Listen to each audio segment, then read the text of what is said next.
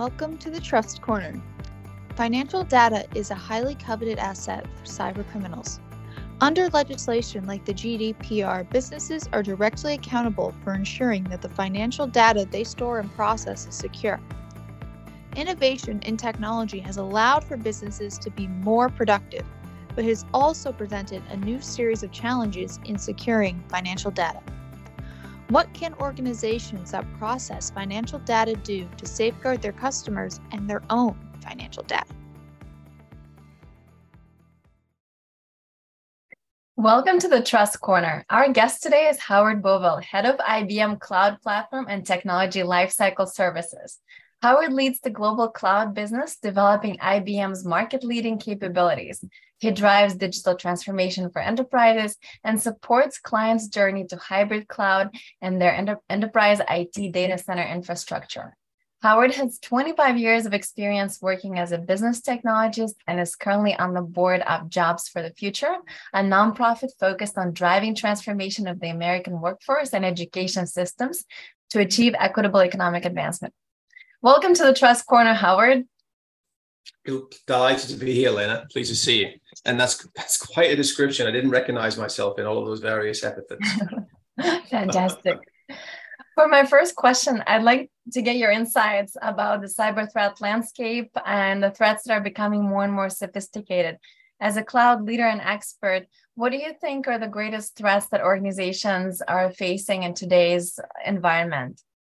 They pretty much remain the same, but the bad actors find different ways to actually exploit them. So insider threat, where somebody is a bad actor and gives access to systems as a bad actor, or they do so inadvertently, or they've been actually compelled by bad actors to do so.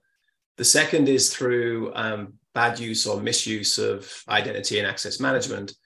And then the third area, which actually is the one that worries the cyber community the most, is third and fourth party risk. So that's where an enterprise is using third party software in a software as a service construct. And there are issues in terms of threats coming through that channel into the enterprise, or that software as a service provider sits upon a infrastructure that is equally inherently insecure, and that causes points of entry for risk. Well, thank you for sharing your perspective on cyber threats, Howard. And we see a lot of similar trends in threats in terms of third and fourth party risk, software as a service deployments, and definitely are fighting together to create more secure technologies. And I do share the same concerns. With these emerging threats, how can cloud providers offer greater security against the cyber threats and their evolution? It's the responsibility of the hyperscaler community to ensure that we all operate with due care and attention to protect our customers' environments. So the businesses that we have is that we can run our customers' applications, or in the case of SAP, we can run software as a service offerings. And certainly IBM see that as a point of differentiation in terms of how we see the world. We're not a general purpose cloud provider. We're a cloud provider that is focused upon regulated industries, so financial services, telco, healthcare, and federal. And there are different higher order or higher bars that you have to pass in order to actually be able to service those communities. So the architectures that we put in place address them from a resiliency perspective. So can the platform operate? Do we reduce the amount of downtime? And IBM has a very proud heritage of delivering high levels of resiliency, far superior than any other technology provider. The second area, and of particular importance for SAP, is performance. When you have a mission critical application that supports the mission critical business processes such as SAP, you need to ensure that the level of performance at a superior level. And because of the actual different types of what is known as silicon that we provide, x86, Power, and Z, we can assure that level of performance that our customers need. The third area is security, cybersecurity, which I've touched upon, and we think very deeply about how we address that, and we're very unique in a number of ways that we address it. And then because of the regulated industries that we face off to, compliance, so the regulatory framework that you operate within. And there's a lot of changes taking place around laws, rules, and regulations around the world as companies think about data and data privacy. And the relationship that we have with SAP puts us in a very strong position to ensure that we can assure that the data is in the hands of our customers and only in their hands because of the encryption techniques that we use. Well, thank you for sharing, Howard. And we also see that creating a framework to secure most valuable assets, complying with regulations, continuing to invest in the workforce, and of course, creating resiliency mechanisms that you touched upon are a core part of the winning strategy for cloud providers and for ourselves too. Now, I'd like to talk a little bit more about the customers. After the pandemic, organizations saw the value of moving more of their data and processes and workflows into the cloud to enable a more remote workforce and a more remote environment. As more and more institutions move their workflows into the cloud, what do they need to be prepared for in this transformation? The first and most important point is that it is a transformation. And in order to transform, what you can't do is move bad processes into a cloud construct because they're still bad processes. You need to understand how you're going to create frictionless and convenient experiences for the constituents of that process, whether it's end user customers, whether it's CFOs and their finance functions within those areas. And they need to be reimagined. The good thing about SAP is world-class in terms of helping companies on that journey in terms of how they transform to the SAP platform and then materially improve the various business processes that we have. We, IBM, are actually currently quite a large part of the way through a very large transformation with SAP to transform all of our core processes as we transform into being a hybrid multi-cloud business. And there's no better partner to work with than SAP because of the actual capabilities that you have. But at IBM, we complement that with our consulting capabilities and the platform, the cloud platform for regulated industries that I've spoken about. And therefore, you have an assurity when you have the combination between IBM and SAP as a customer that we will get you to the business value that you want to derive. We're not providing you technology simply for technology's sake. We're doing it to actually allow your business to thrive and prosper and to decalcify the business processes that do calcify over time, but with the actual new platform that a combination of SAP and IBM can provide.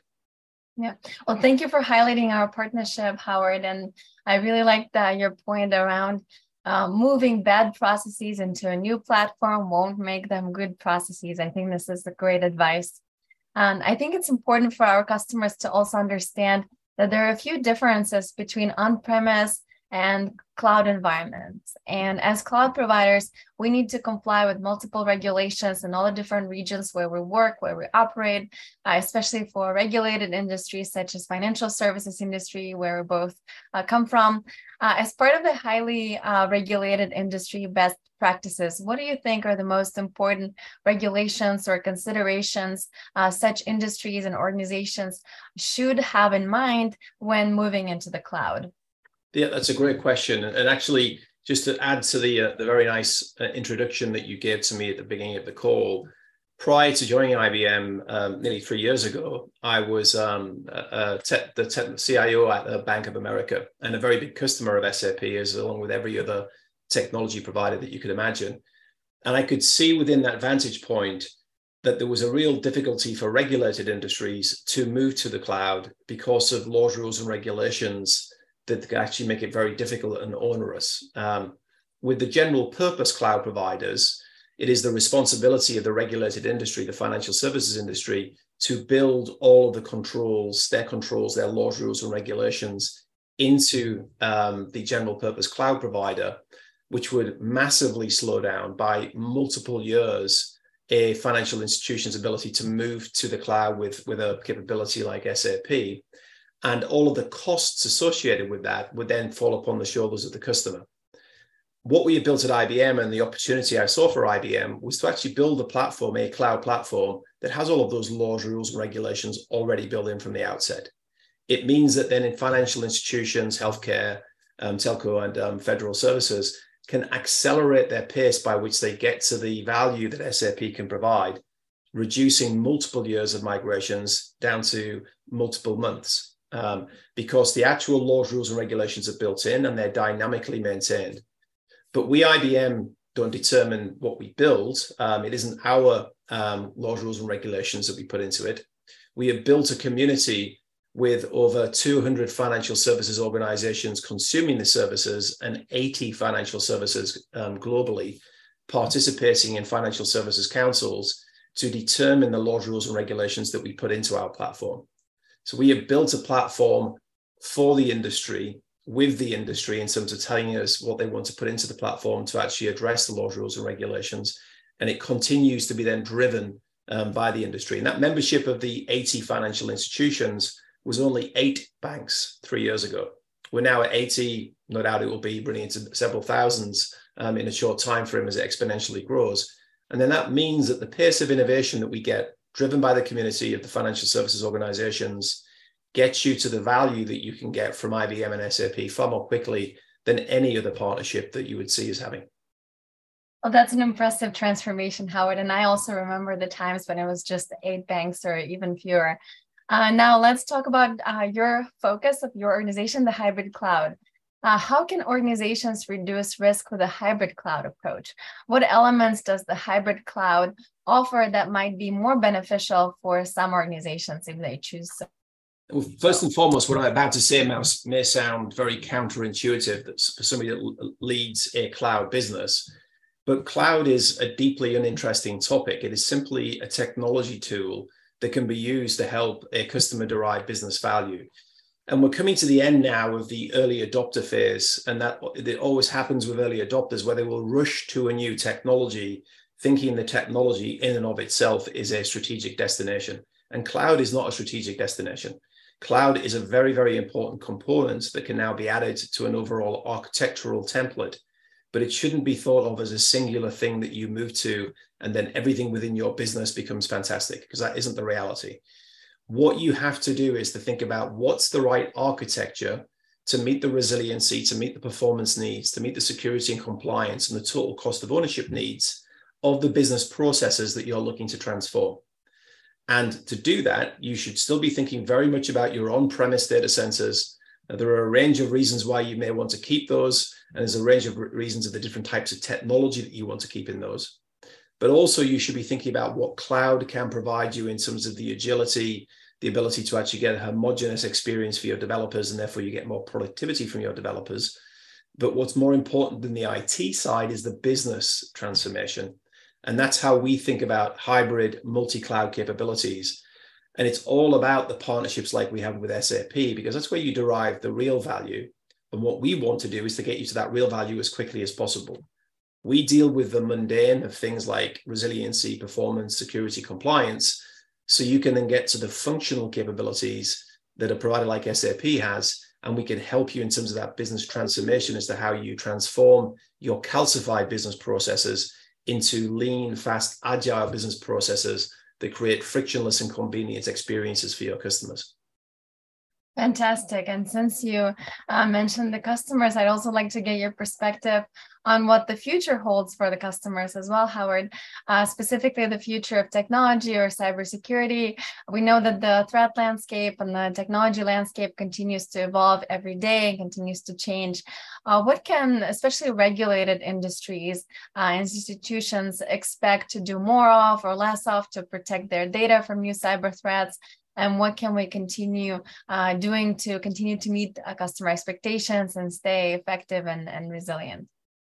Every technology has a yin and a yang, kind of both sides of the coin. The two technologies, to answer your question in terms of cyber and future technologies to think about, are quantum and AI. If I can expand upon that, quantum computing is a real thing.